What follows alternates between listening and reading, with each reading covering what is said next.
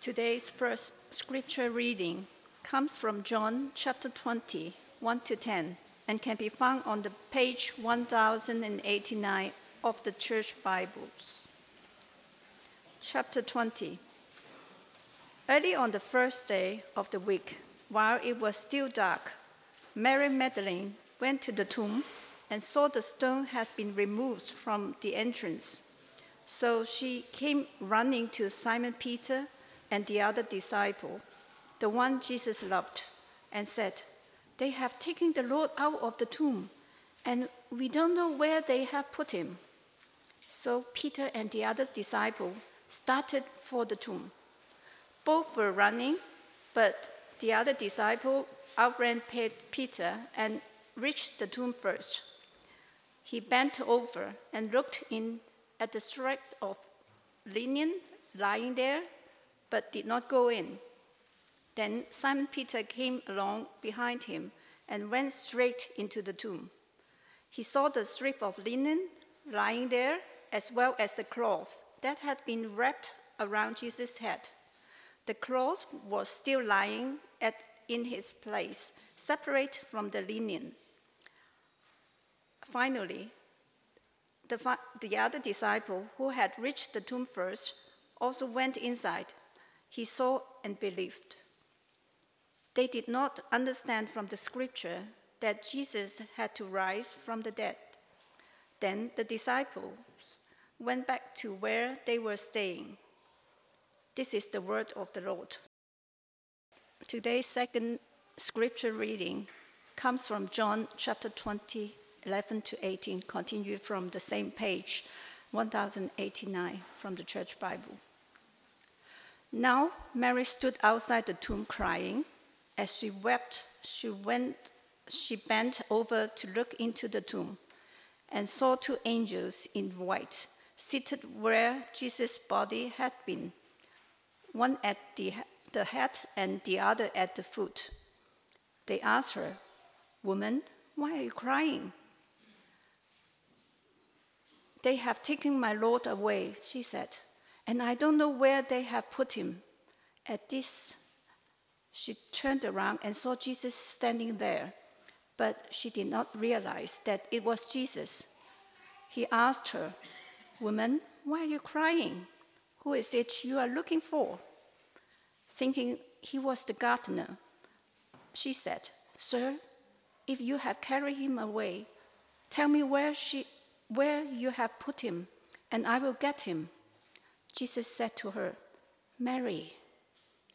She turned toward him and cried out in Aramaic, "Rabboni," which means teacher. Jesus said, "Do not hold on to me, for I have not yet ascended to the Father. Go instead to my brothers and tell them, I'm ascending to my Father and your Father, to my God and your God." Mary Magdalene went to the disciples with the news, "I have seen the Lord." And she told them that he had said these things to her. This is the word of the Lord. He is risen. He is risen indeed. You're improving. I find that is one of the most amazing things about our Christian faith, that Christ is risen. You see, that is the thing that begins to show us that life does not end in death, that there is eternity. There is an eternal world. There is a God. And this is an amazing, wonderful thing. And we want to look at that this morning, this afternoon, the meaning and the implication of this. But to know that he is risen will change our whole lives. The way we live, how we live, what we do, how we think, what we believe is right and wrong, all because he is alive. So this morning, just as I begin, I would like to just pause and pray with us on this special day. Father, thank you again for these words which we have read from your Bible. Those words which you've inspired Paul by your Holy Spirit to write, John by your Holy Spirit to write. And Lord, we thank you now that we can ask you,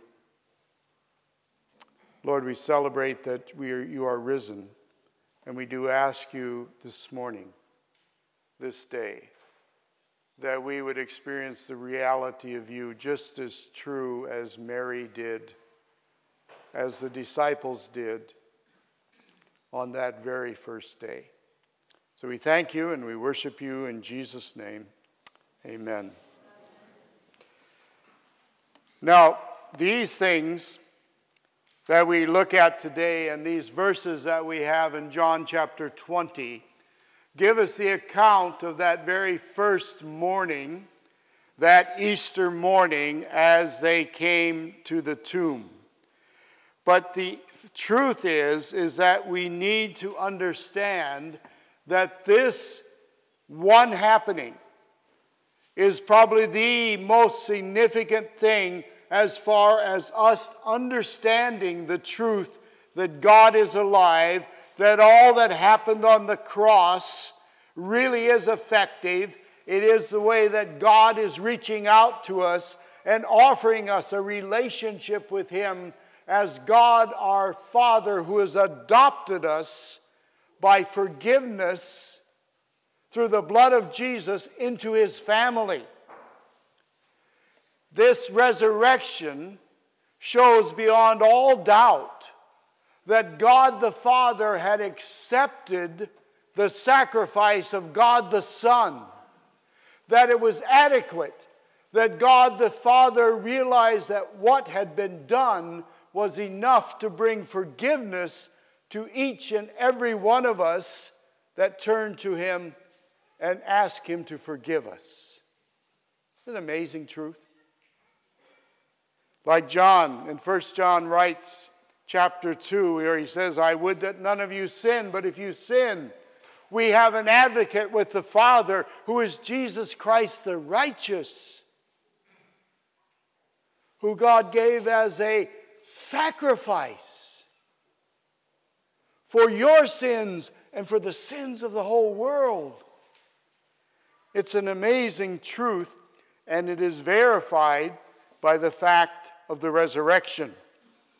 Because in it, like at the end of this chapter, chapter 20, on the very next page in your church Bible, John concludes that chapter by writing this: Jesus performed many other signs in the presence of His disciples, which are not recorded in this book.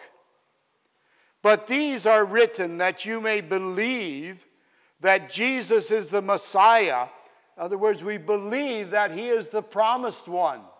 He is the one who God the Father, even in the early part of the Bible, as He judged sin with Adam and Eve, and He spoke to evil and said, from this woman will come, from the lineage of this woman will come one who will crush the head of evil. There was one coming who would deal with evil and with sin. And as we follow the scriptures, we find this one is called the Messiah, but also goes on to say, this one is the Son of God. God coming in the person of Jesus Christ, fully God, fully man, that His sacrifice was adequate, that evil could never shake its fist in the hand of God, saying the sacrifice was not enough because it was God. Nor could evil shake his fist in the face of God and saying it was not fair because He was totally man and He suffered for all of our guilt. And then John concludes by saying, and that believing this, that He's the Messiah, that He's the Son of God, you may have life in His name. Not death, but life. And life eternal. Now, as we read or listened to those verses being read to us, one of the things we realize is that when the resurrection happened on that first morning, many were not expecting a resurrection. That was beyond what they had anticipated.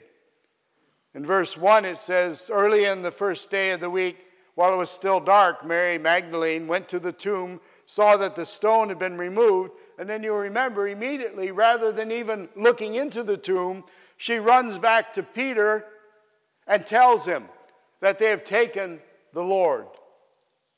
Now, I suppose all of us would have been surprised if, like they, had been watching when they put his body in the tomb and they rolled the stone in front of it. I always remember when one of my first years as a missionary, we were in an area where there was an ancient ruin. And that's the first time I ever saw one of these stones that would roll in front of a grave. It was literally as tall as I am, or maybe a bit larger, probably about 30 centimeters wide, around like a wheel, carved out of stone. And I always thought they must have had 10, 15, 20 very strong men to move these stones. But actually that stone, for the first time I realized, was in another long, elongated piece of stone that had been carved in the middle. It had been chiseled away so that the stone rolled in a track. So they could roll it in front of the grave, but it could be also rolled away. But she didn't expect that, of course, and when she came, she immediately thought someone had come. And remember, one of the other Gospels will tell us that the Pharisees, being afraid because they had heard him tell his disciples that he would be dead for 3 days, rise from the dead, but because they were afraid of that, went back to Pilate, you remember, and had Pilate put a seal on that stone and station guards nearby. But when she came, the stone was away.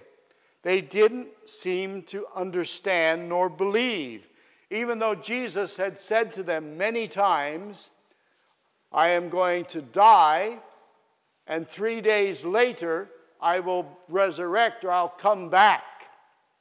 He had used the illustration. He said to them when they said, show us a sign. And he said, there will be no sign given to you but like the sign of Jonah, who for 3 days was there in the fish. So too the Son of Man will be for 3 days in the middle of the earth, and then will come out. And in Matthew, for example, 16, he says to them, and I will die and be dead, and I will come back 3 days. And chapter 18, he repeats it. Chapter 20, he repeats it again. And yet, somehow that was not real to them.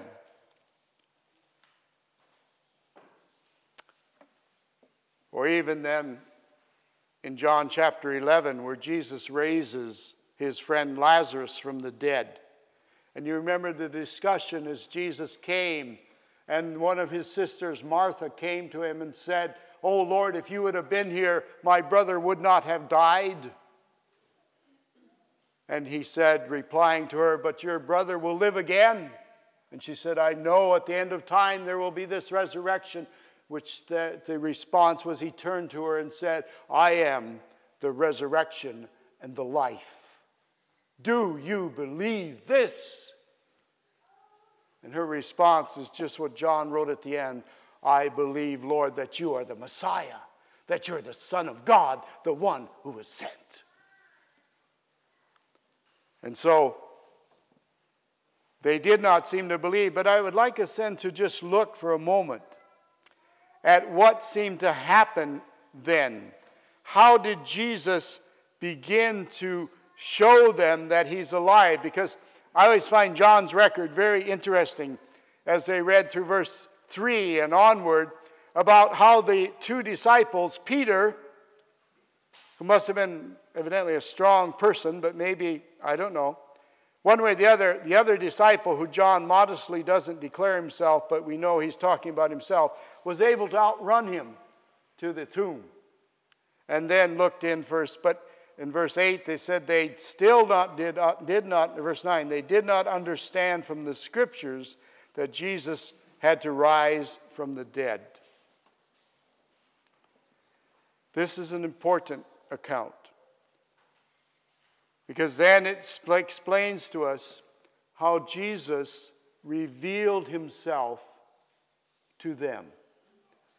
And I would like to just mention to you today that on this day that we celebrate the resurrection, sometimes just as disciples in that very first resurrection day, we struggle with the reality of God.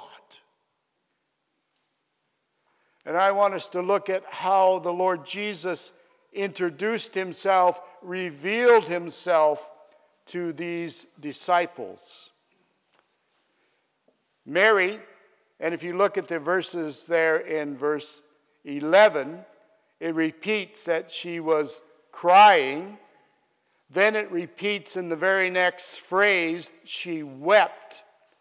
And if you go down then to verse 13, the angels say, "Woman, why are you crying?"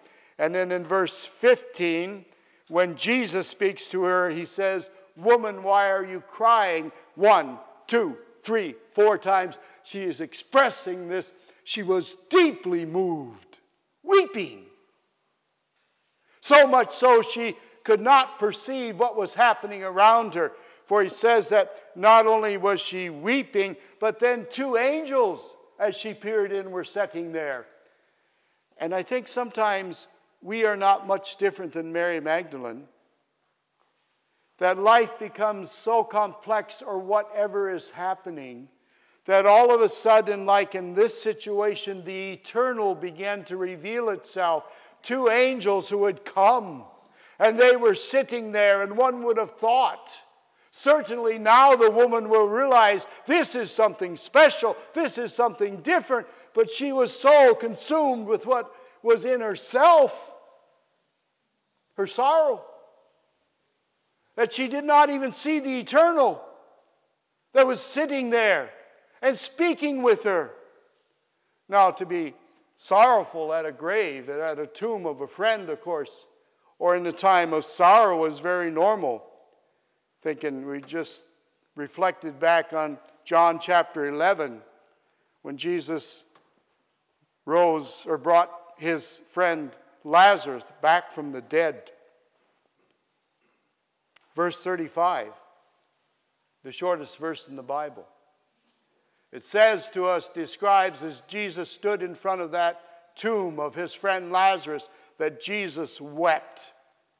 And for me, that is a Bible verse that is so full of a description. It is as if it is a window into the very heart and soul of God, where the Bible allows us for that moment to look into the very person of God. This God who in a matter of moments was going to cry out, "Lazarus, come forth," and he would walk out of the grave. Why weep? Because of the very heart and soul of God. Here, evil had come. And where humanity had been created in the image of God from the dust of the earth and from the eternal, where God has breathed into them a breath of life, they become a living soul to live forever. And yet, evil had corrupted that and brought death. I sometimes wonder if it wasn't just the heart of God at what had happened, and yet we see that. And here, Mary is weeping, and even angels speak to her. And eventually, God himself in the person of Jesus speaks to her. And it's only at that moment, when all of the things that had consumed her attention, even so much that she was unaware of the eternal in the sense of angels, and the very person of the risen Jesus there, it was only when he spoke. Remember what he said? It says here in that verse 16. One simple word. Mary. Have you ever heard God speak to you by using your name? Dennis. Oh, I remember. Sometimes that makes me nervous. If my mother would use Dennis Laverne, I knew that was not good. But this isn't like that. No, no, no. You see, here is God himself calling a person by their own name. And the way she responds to him, because finally at that moment, all of what else had kept her away from understanding the eternal and what was happening, suddenly with the voice of God calling her by her personal name, she responds to him. And look what it says. And she cries back to him, Rabboni, in Aramaic. In other words, that is the comparison of Hochdeutsch and Schweizerdeutsch. And she spoke the language of her heart, because God had spoken the language of her heart. Mary! God himself had called her by name. And for the first time, she recognized the risen God. And I sometimes think, for you and me, for us to understand the risen, living God, we need in the depth of our heart, our conscience, our mind, to hear not just the voice of God in a set of rules and regulations of what one does or does not do, but the very voice of God calling us personally by our name. He did that. And if you read the rest of the chapter when you have time this afternoon, you'll find that he not only called that one by her name, but he also called the disciples when they were locked in a room. It says there in the next verses, on the evening of the first day of the week, the disciples were together with the doors locked for the fear of the Jewish leaders, and then he came. He did not open a door. He did not open a window. He came because here the eternal was coming into the world. And God is God. And then he said to them, if you like, put your finger into the nail, the mark that was left. Put your hand into the side. Can you imagine God Almighty coming to persons and explaining the reality, revealing the truth of who he is by presenting himself in that way? It's an amazing truth to me that God loves us. We just heard the song of "For God so loved the world." God loved you and me so much that he's prepared not only to call us by our names, but also to reveal himself to us. Just like with Thomas, who was not there the first time. It goes on, and John describes that event, where Thomas then said, no, I don't believe. I'm not going to believe that. That's impossible. Dead stay dead. But then the next time they were together, because Thomas had said, unless I see, unless I put my finger there, unless I put my hand there, I will not believe. But what did Jesus do to reveal himself, to convince Thomas? He came. And can you imagine that discussion between yourself and God? When God comes and says, Thomas, you said you would not believe unless. Here it is. Put your finger there. You said you would not believe unless. Here it is. Put your hand there. Have you ever heard God coming? And for whatever reason where you said, I don't think so, I do not know, I do not accept whatever. And suddenly, unless, and God comes. And in the grace and the mercy, but also the love of God, he shows us and speaks to us in that very point where we have challenged him. That's the way he loves. So Jesus reveals himself, proving the resurrection again and again, because it wasn't just these disciples that saw him, but Paul records it like this in 1 Corinthians chapter 15. Listen to what he says as he describes how Jesus revealed himself, proving the resurrection again and again after he was raised from the dead. Paul writes, now, brothers and sisters, I want to remind you of the gospel I preached to you, which you received and on which you have taken your stand. By this gospel you are saved, if you hold firmly to the word I have preached to you, otherwise you have believed in vain. But then listen to how he describes that truth. For what I received I passed on to you as of first importance, that Christ died for our sins according to the Scriptures, that he was buried, that he was raised on the third day according to the Scriptures, and that he appeared to Cephas, and then to the 12, and after that he appeared to more than 500 of the brothers and sisters at the same time, most of whom are still living. So what is he saying here? He said this wasn't just an appearance to Mary, crying out to her and naming her by her name that she would respond, or to Thomas asking him to put his finger or his hand.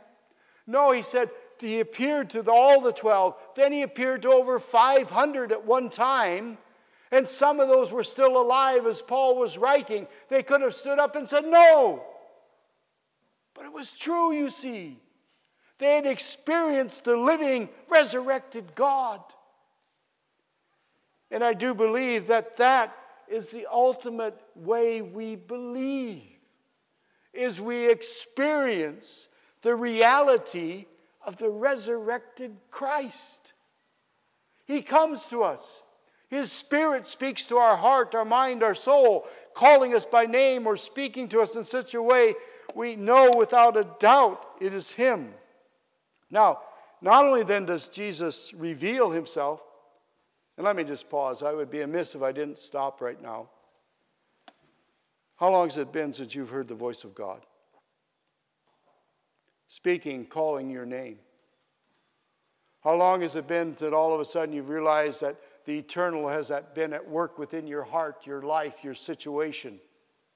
And all of a sudden, as you begin to understand, you see more and more God. You see, God does that to bring us to Himself gently and graciously until He brings us to a point where it's time for us to say, yes, that is true for me as well. Then, so it's not only Jesus revealing Himself, but just before we close, I'd like us to look at the questions that are being asked here. In verse 15, remember the angels in verse 13 had asked, why are you crying? Jesus asks, why are you crying? But that's not the end of his questions. He then goes on and says, why are you crying? Who are you looking for? You see, the why is connected with the who. Why it's going on in our life like this is always connected, and the answer is with the who, with Jesus as He comes. And that, as we look at that, so that's that type of message. But then the message Jesus sends back with Mary to the disciples. It's an amazing message. He says to her, now I have not ascended yet to the Father. Instead, go to my brothers and tell them, I am ascending to my Father and your Father, to my God and your God. Now, in the first part of the verse, he uses a term for Father God, the Father. In the second part of the verse, he changes that to my Father, your Father. Remember when we studied God the Father, God the Son, God the Holy Spirit? In God the Father, all of us, to a certain degree, and eventually fully, will know God the Father in the sense that He is the Creator.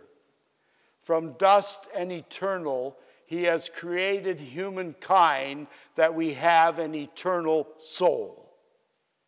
And one day, if we do not acknowledge God, if we do not have a relationship, we still will stand before Him as that Creator Father to give account for our life.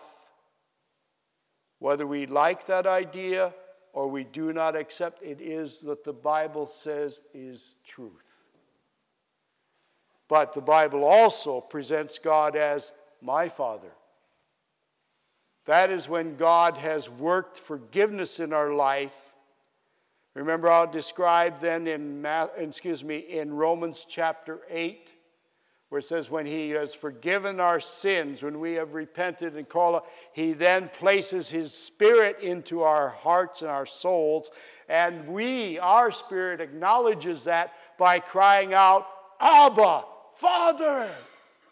And in Galatians it describes as the Spirit of God comes, claiming us for God. He also cries out, Abba, Father, and it goes on to say, and that is a spirit of adoption. In other words, spiritually, we have been adopted into the family of God. Therefore, he becomes my Father, our Father.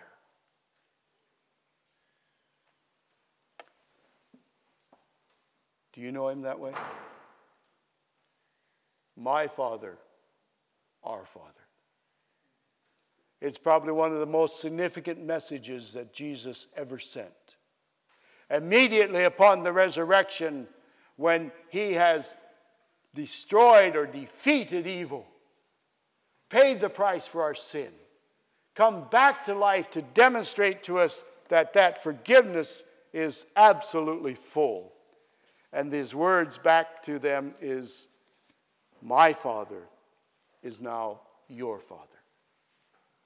That's our opportunity. That's what the resurrection's all about. As we started last week, we talked about Palm Sunday, that moment when Jesus rode on the donkey into Jerusalem. It was that open coming of Jesus, openly declaring himself through that manner as king. And as he came, remember the crowds were shouting, Hosanna to the Son of David. Hosanna to the one who comes in the name of the Lord. Hosanna in the highest. Help us, save us, God.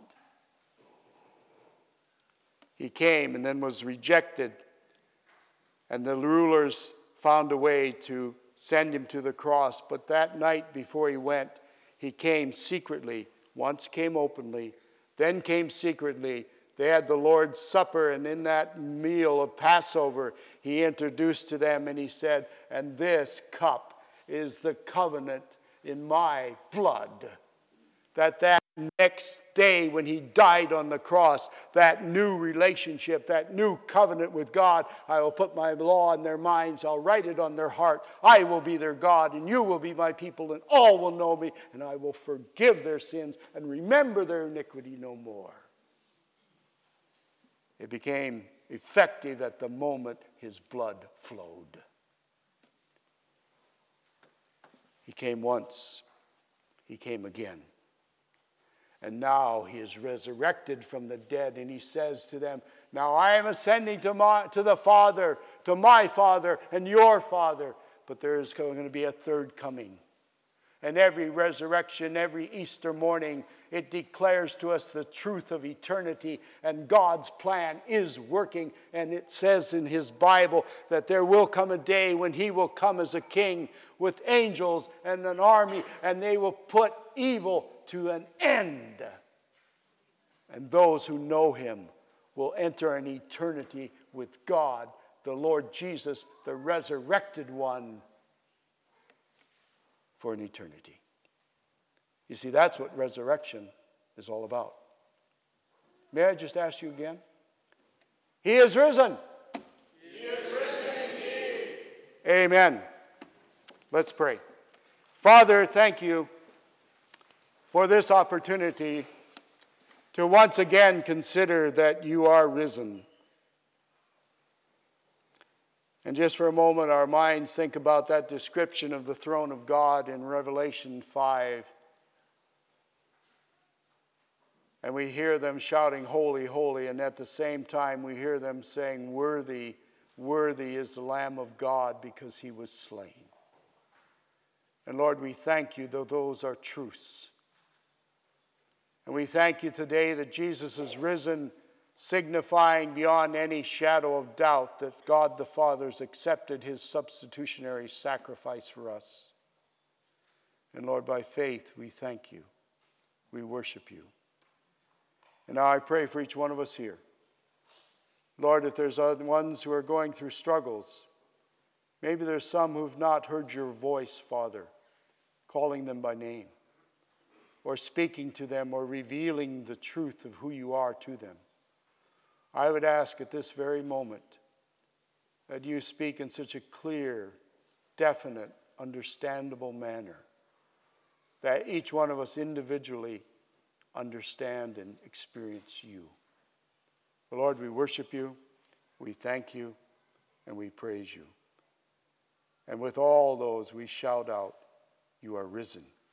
We worship you. Amen.